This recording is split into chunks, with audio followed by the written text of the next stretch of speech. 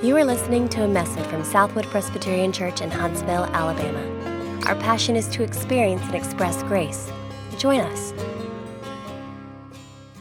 It's the heart of what we're going to be talking about together this morning. We're in Ephesians chapter 4. Ephesians 4, we've hit the midway point of the book of Ephesians. And this morning we're actually at a hinge point in Ephesians. Thus far, as we've gone through, we'll do a little bit of review. What's happened in the first 3 chapters is that Paul has given us this rich theology where he's extolling the grandeur of God's love and grace. He's explaining the life-transforming reality that through Jesus, those of us least deserving of being in God's presence are connected to God by faith. Those of us labeled enemy are now seated at the king's table with name tags that say connected to Jesus. Paul has explained how all the power, all the work, all the glory for this are all God's because we're saved by grace alone, he says. And so he's talked about how being connected to God connects us also to each other, Jews and Gentiles in the same family, one temple being built up. Because what's most important about them, remember, is not their personal religious pedigree. It's the fact that they're connected to Jesus. That's what's most important. So some of the richest theological teaching in all of the Scripture on the grace of God, on the process of salvation, on the nature of the church. And then we hit chapter 4. Listen to what Paul's going to do as he makes all that great theology practical theology. Ephesians 4 at verse 1. Hear God's holy word.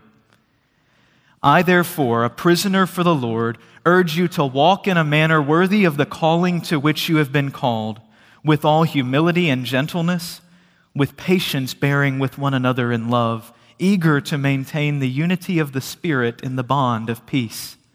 There is one body and one Spirit, just as you were called to the one hope that belongs to your call, one Lord, one faith, one baptism, one God and Father of all, who is over all and through all and in all.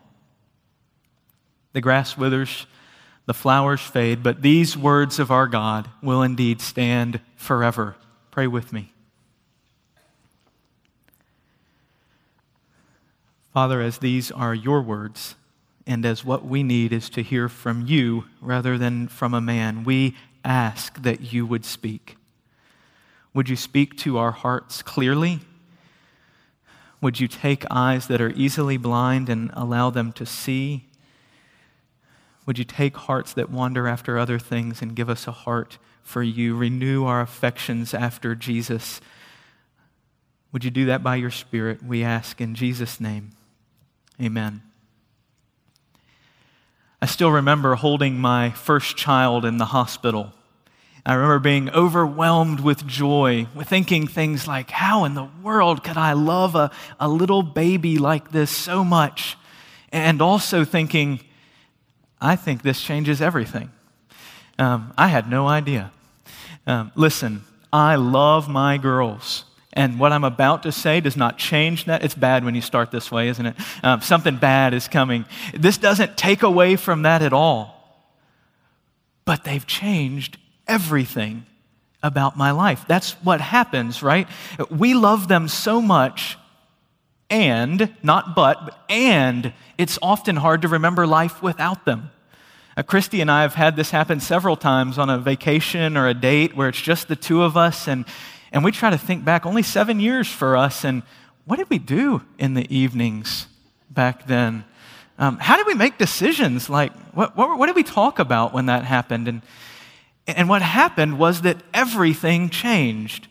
The reality of becoming a parent changes not just your tax filing, but everything, right? Sleep schedules are altered. Your daily plan is changed. You suddenly follow school rezoning decisions very closely. Where are we going to be? Where will the kids be? Eating out for dinner is so much more complicated. It was already hard enough to decide where you wanted to go, but now you're also asking, where are the kids going to be able to make it through the meal without being too disruptive so we can get in and get out? And what will they like to eat? You have to live all of life as a parent, right? Many of you have also experienced the life-altering reality of parenthood. Some of you have felt or seen the impact of a lifestyle-altering diagnosis. The reality, for example, of having an allergy. That means not just a line on my medical form, but it means every grocery store and restaurant I go to, I need ingredient lists and details about what I can and can't eat. It means now nothing with peanut butter near me or no milk products. I don't know how some of you manage it, honestly, if I couldn't eat peanut butter. But you have to start thinking about everything you do in light of that. Every moment you live as someone with the allergy or whatever it is that you're dealing with. Some of you have felt life being altered when you put on glasses for the first time and all of a sudden you saw everything differently. You didn't realize you could actually see the person over there, or the sign on the road was something you could read. And all of a sudden there it is, everything looks different. Or you're coming out of school and you got a job for the first time and you thought it was just going to be a job, but now your schedule is completely altered, your relationships are different, your flexibility seems to be gone overnight. All of life has changed. We all know what it means to have one particular reality that alters the rest of life, to live the rest of life in light of one reality. That's what Paul is going to say in the second half of Ephesians. All this glorious theology, all these wonderful truths that I've been talking about actually alters all of life. It's doctrine with a purpose. Look at verse 1. What does he say? I, therefore, a prisoner of the Lord, urge you to walk in a manner worthy of the calling to which you've been called. Therefore, he says a great word, therefore. Walk in a way, because of all of the things that you've heard, walk in a way that fits with that. Live a life that fits with the reality of who you are and what God has done for you. In light of all the wonderful good news that I've told you about, here's what your life should look like. That word translated worthy is not do enough, be good enough, try hard enough, but it's telling us to live in a way that's fitting, that's appropriate, that's commensurate with the reality of who we are, with the calling we've received. What fits with this? Live in a way that fits with what God has done, the salvation that you have been given by His grace. Interestingly, in the first 3 chapters of Ephesians, you know how many commands Paul gives to the church? 3 full chapters, 50-some verses, 1 command. In chapter 2, he tells them to remember some things. Remember, that's the only command they get for 3 chapters. The commands are going to start coming fast and furious now. As you think through the next 3 chapters of Ephesians, Paul's going to say things like submit, obey, love, put on, stand firm, be kind, forgive, do not get drunk, keep alert, speak truth, and many, many more we're going to hit in the next few weeks. He's about to tell us what life should look like in light of our new reality. And this is not unusual for Paul, if you know his letters, right? This is how Paul often operates. The truth he teaches always has practical implications. And likewise, he always roots his moral commands back in rich theology. In each letter, he tells both what is true, he does that first, and what to do next in light of that. Romans, for example, has 11 chapters of intense theology, wonderful doctrines, and chapter 12, verse 1 says, therefore, in view of God's mercy, offer your bodies as living sacrifices. And there he goes, telling us what it looks like. Galatians has 4 chapters on the doctrines of grace. And chapter 5, verse 1 says, therefore, stand firm. This is not just Paul, this is the biblical pattern, right? That we've seen over and over. God's grace comes first. Always. God's grace first, and you never leave it. You never outgrow it. You never pass beyond it. It's not moving away from the doctrine, away from God's grace onto something else. God's grace motivates and empowers our behavior. That's biblical Christianity because Jesus changes everything. The nature of His grace is that it meets us where we are, but it also doesn't leave us where we are, right? It meets us there. We don't have to clean ourselves up, look better. God's grace comes to us, but it's a transformative grace, one that doesn't leave us where we are, but makes us new and changes all of life. So it's vital that we keep our doctrine and our duty, our preaching and our practice connected to each other. Some of us love learning, right? We love the new book, another class to take. I'm excited. I can't wait to do that. But it never makes much difference in how we live. We can deliver a great lecture on love, but we don't show it much. And that's no good. Others of us haven't read a book since we were in school, and we only read the ones that were required then. But we scorn doctrine. We say it only matters how we live. Just be moral. Just love people. Isn't that really what matters? But the Bible says no. Be good for goodness sake falls short of biblical Christianity because it skips the heart and the relationship with God that God so desires. We've got to keep those two connected to each other. So that's what you're going to continue to hear as we go through the rest of Ephesians together. Paul is not leaving doctrine behind in order to get practical. Paul is explaining what a life lived in light of the truths that he's been teaching us looks like. It's one of the reasons you hear us talk a lot at Southwood about experiencing and expressing grace. That's our mission, right? Both experience God's grace and express it. That both of those are necessary together. We have to hear and receive and feast on God's grace for ourselves, and we have to share it with others. Either one without the other is anemic Christianity or no Christianity at all. That's why, for example, Sunday school and serving the poor are both important. They don't work against each other, they work together. So here's where Paul's headed. He's going to walk into your workplace. He wants to sit at your dinner table. He wants to talk about your relationships with the world around you. He wants to hone in on your speech, on your marriage, on our church life.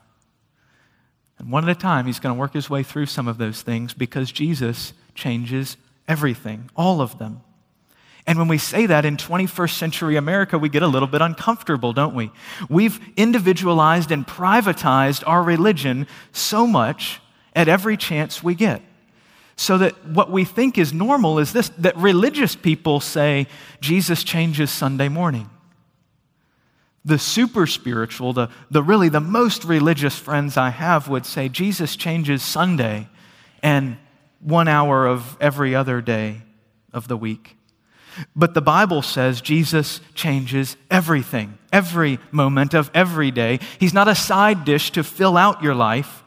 The truth of Jesus is life-altering. Everything changes now because he's redeeming and renewing all of it. All of life. All of it is his. Just like becoming a parent, having an allergy, getting a job. Everything changes now. And I'll be honest with you myself. There are a lot of days I'm really not sure I'm up for that. I'm really not that interested. In fact, I don't have the bandwidth for it. I feel like I don't have the time or the energy to stop and think about how Jesus shows up here. There's some things that need to get done. I know some things that are really important to me, and I just don't really care to stop and to put in the effort to think, what does Jesus have to say about my marriage or my money or my job?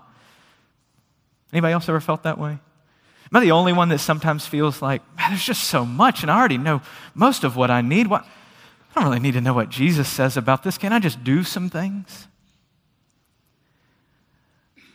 But Jesus won't share his glory with my idols. Jesus won't allow me to talk like a Christian on Sunday and ignore him on Monday and avoid what he loves. Jesus loves me too much to let me shipwreck myself by leaving him out of my life. He doesn't want me to miss what he created and redeemed me for. He wants to see me flourish and honor him in all of life for his glory because it's also what's best for me. That's why he says, I urge you to walk in a manner worthy of the calling to which you've been called. I know what's best for you. I'm calling you to something. Walk in a way that fits with the great gifts I've given you, with the great things that I've done for you. So buckle up. Ephesians part 2, practical theology, subtitle, Paul the theologian becomes Paul the meddler. Today, in the rest of our passage, he begins with one area that's already been a big theme in Ephesians. It's unity. He wants to start by talking about unity. He's going to begin right here in the church, and he's going to say, Jesus has already united you to each other. Now live out the unity that already exists. That's what he's going to tell us in the rest of this passage. Look at verses 4 to 6. He's reminding us of what's true. There's one body, one Spirit. You are called to the one hope that belongs to it, one Lord, one faith, one baptism, one God and Father of all, who is over all and through all and in all. That's not what he hopes will happen one day. That's already true, right? He's reminding us of that. 7 times there's that one. What you share in common, what you all have, because there's one of it, is more important than your differences. You're in one family because having Jesus for your brother means you have the same Father and are indwelt by the same Spirit. It's what Jesus does when we're connected to him. He makes us family. Remember how Paul told us he did that back in chapter 2? Jesus himself is our peace. He is the one who's made us both one, took the two and made them one. He did it by breaking down in his flesh the dividing wall of hostility. He was creating in himself one new man in place of the two, so making peace, and reconciling both of us to God in one body through the cross where he killed the hostility. He preached peace to those far off and those who were near, and through him we both have access in one Spirit to the Father. Jews and Gentiles, those who've known Jesus a long time and those who met him yesterday, are one. They have one Father. They're in the same family, especially through the cross. That's what Jesus did for us, right? He made this true. So the call for the church here in our passage is not to fabricate togetherness out of nothing, to try to act like there's something we have in common, but rather to reflect what's already true. We're in the same family, like it or not. You may get to choose your friends, but family is family, right? We're already connected. But do we act like it? Does the way we live reflect the biblical reality? That's the question for us. Paul says, I'll tell you what it looks like when you practically live out that Jesus has connected you to each other in the same family. You're eager to maintain the unity of the Spirit in the bond of peace. You long for that. You work for that. You're eager to maintain. Notice, not create it, but maintain what already is true, the unity of the Spirit. That sounds a lot like our last membership vow, doesn't it? We're promising to study the purity and the peace of the church, to work proactively and intently toward her unity. We're eager, not just don't sow discord, although that's certainly important, but positively we're supposed to be working towards peace, longing to see it come in our relationships. How? What's that going to look like? With all humility and gentleness, verse 2. With all humility and gentleness. That only makes sense when your salvation is all of grace. Be humble. Think less of yourself because you make much of Jesus. When the focus of your heart is on what he had to do to rescue someone like you from yourself, you begin to be humbled. You do begin to think of yourself less and can therefore be gentle rather than harsh with others. Think about the connection there. Who is it that you speak harshly about? Be honest with yourself. When you're by yourself, when they're not around, and you let your hair down and you say what you really feel, who gets the harsh criticism? think of that person, think of the words you say. Isn't it because, at least in the area that you're criticizing them, you feel superior? More worthy, perhaps. You wouldn't say it, but honestly, more holy. Can you believe what she said about her kids, about her friends, about her church? Can you believe what they decided about Sunday school, about schooling their kids, about VBS? Can you believe? Can you believe implies you can't believe it because you're better than they are. You would never do, think, say such a thing. What brother or sister are you treating harshly because you've forgotten you're no better than he is? Paul reminds us that in this regard, walking in a manner worthy of the calling we've received involves deep humility, knowing who we really are. You're not the one who figured it out first, right? You were dead and he made you alive. That's how the call worked. That calling we received came that way, to a dead person that God made alive. The good works you've done were planned ahead of time by him for you to walk in them. All the glory goes to him, so don't think you're better than your brother or sister. Jesus thought they were valuable enough to die for. Have you decided they're worth less than you? So making every effort to live out our unity looks like humility and gentleness. And then Paul says it looks like patience and love, the end of verse 2. The idea behind the word for patience here has a long-term perspective, that one would be long-suffering. I love how Pastor Sinclair Ferguson says it. He says this is taking a long-term view, especially when things go wrong. That's really what it has in mind. It assumes disappointment, offense, conflict, but it urges us to bear with one another, to stay in relationship rather than bail, to suffer hurt but respond with blessing time and again. And that requires a long-term perspective, doesn't it? It doesn't make sense in the moment. It requires a long-term perspective. Because when I'm acting ugly to you, you have to believe that Jesus is making me beautiful, or else you're done with me. In the moment I'm ugly, and you see it and you know it, you have to believe Jesus is making me beautiful. Because when I hurt you, you have to actually believe that Jesus is going to heal all that hurt rather than it feeling better to hurt back in the moment. A longer term perspective. Because when I continue to be that kind of person you can't stand, you have to believe that I'm more family that you're stuck with forever than a friend you can drop at no cost to yourself. Have you ever had that conversation with your kids? If you've got more than one kid, you may have had this conversation. I, of course, haven't, but you've said to them something like, hey, y'all are sisters. Don't treat your sister that way. You shouldn't speak that way to anybody, but especially not your sister. She'll be your sister forever. I mean, you may move and your friends may move, or you may develop a new group of friends, but she'll always be your sister. Right? That relationship is valuable. It's lasting. That's the long-term kind of view in all of our relationships with each other that being patient and bearing with one another in love calls for. In Christ, these really are your brothers and sisters. You really will be with them long-term.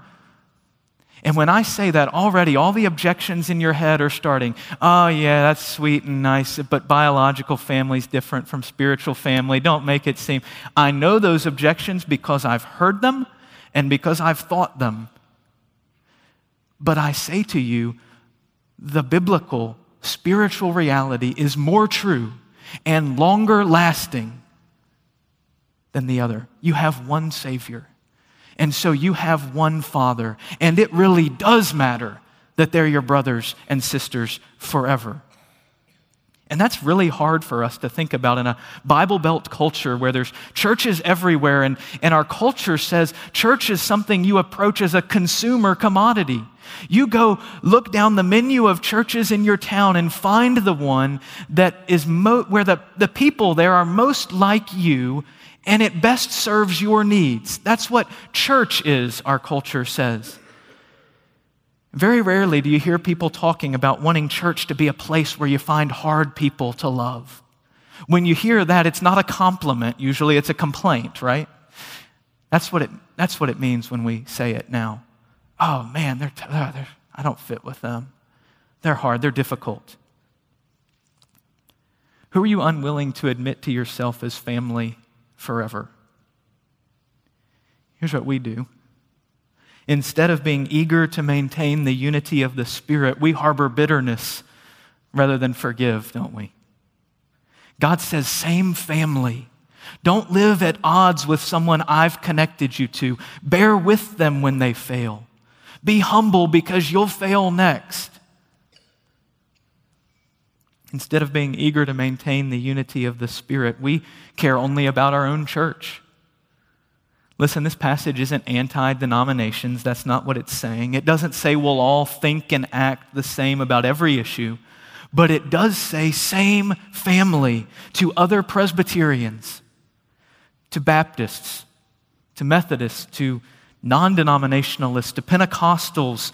Do you remember what's most important, Paul says? Are you able to major on the majors so that you can love and work and cheer for others who go to another church? And then perhaps the epidemic problem in my generation in America. Instead of being eager to maintain the unity of the Spirit, we're not living at odds with other Christians. Why? Because we're not living with other Christians at all. Because that's become the new thing, right? I'm not leaving Jesus. The institutional church, on the other hand, is quite another matter. We disconnect in a split second rather than doing the hard work to stay engaged. And that can happen at any age, but those of us who are younger are really, really good at it. We usually think we know better. And those of us in the church need to begin by admitting that they have some really valid concerns. They often offer really true critiques, don't they? They look at the church and they love Jesus, and many churches are full of people who've lost their passion for Jesus, if they ever had it, who've lost the priority of gospel ministry and seem content just to make themselves comfortable and peaceful. So I see why the Jesus-loving individualist wants out. Why would I sit in there with them? And to be honest, God doesn't want the church to stay stuck there either. He calls us to repent and regain the love we had at first, right? But unity does demand that we not give up on the church, even at her worst. Why? Because God hasn't. God says to those in the church, same family, even the ones that don't seem to get it. And the church may be ugly at times, but she's Jesus's bride. When we disengage because of our perhaps accurate critiques of the church, we too miss the biblical vision of humble and gentle, patient and loving community, of what it really means to be family. But you might be thinking, I'd never choose to be in a small group with them. They're so awkward. And how could I ever trust her again after the way she betrayed me? Theologian D.A. Carson says this about the church. He says, ideally, notice that word, ideally. This is the way it should be. The church is made up of natural enemies. What binds us together is not common education, race, income levels, politics, nationalities, accents, jobs. Christians come together because they've all been loved by Jesus himself. They're a band of natural enemies who love one another for Jesus' sake. Ideally, that's what the church is. That's the way it's supposed to be. That's why Jesus called Jews and Gentiles together into his church, right? That wasn't an accident. He wasn't forced to. Why did he make it that way? Why did he bring together a band of natural enemies? Because how else could they display the love of God? How else could they show the world the love of a God who sacrificed himself for his natural enemies?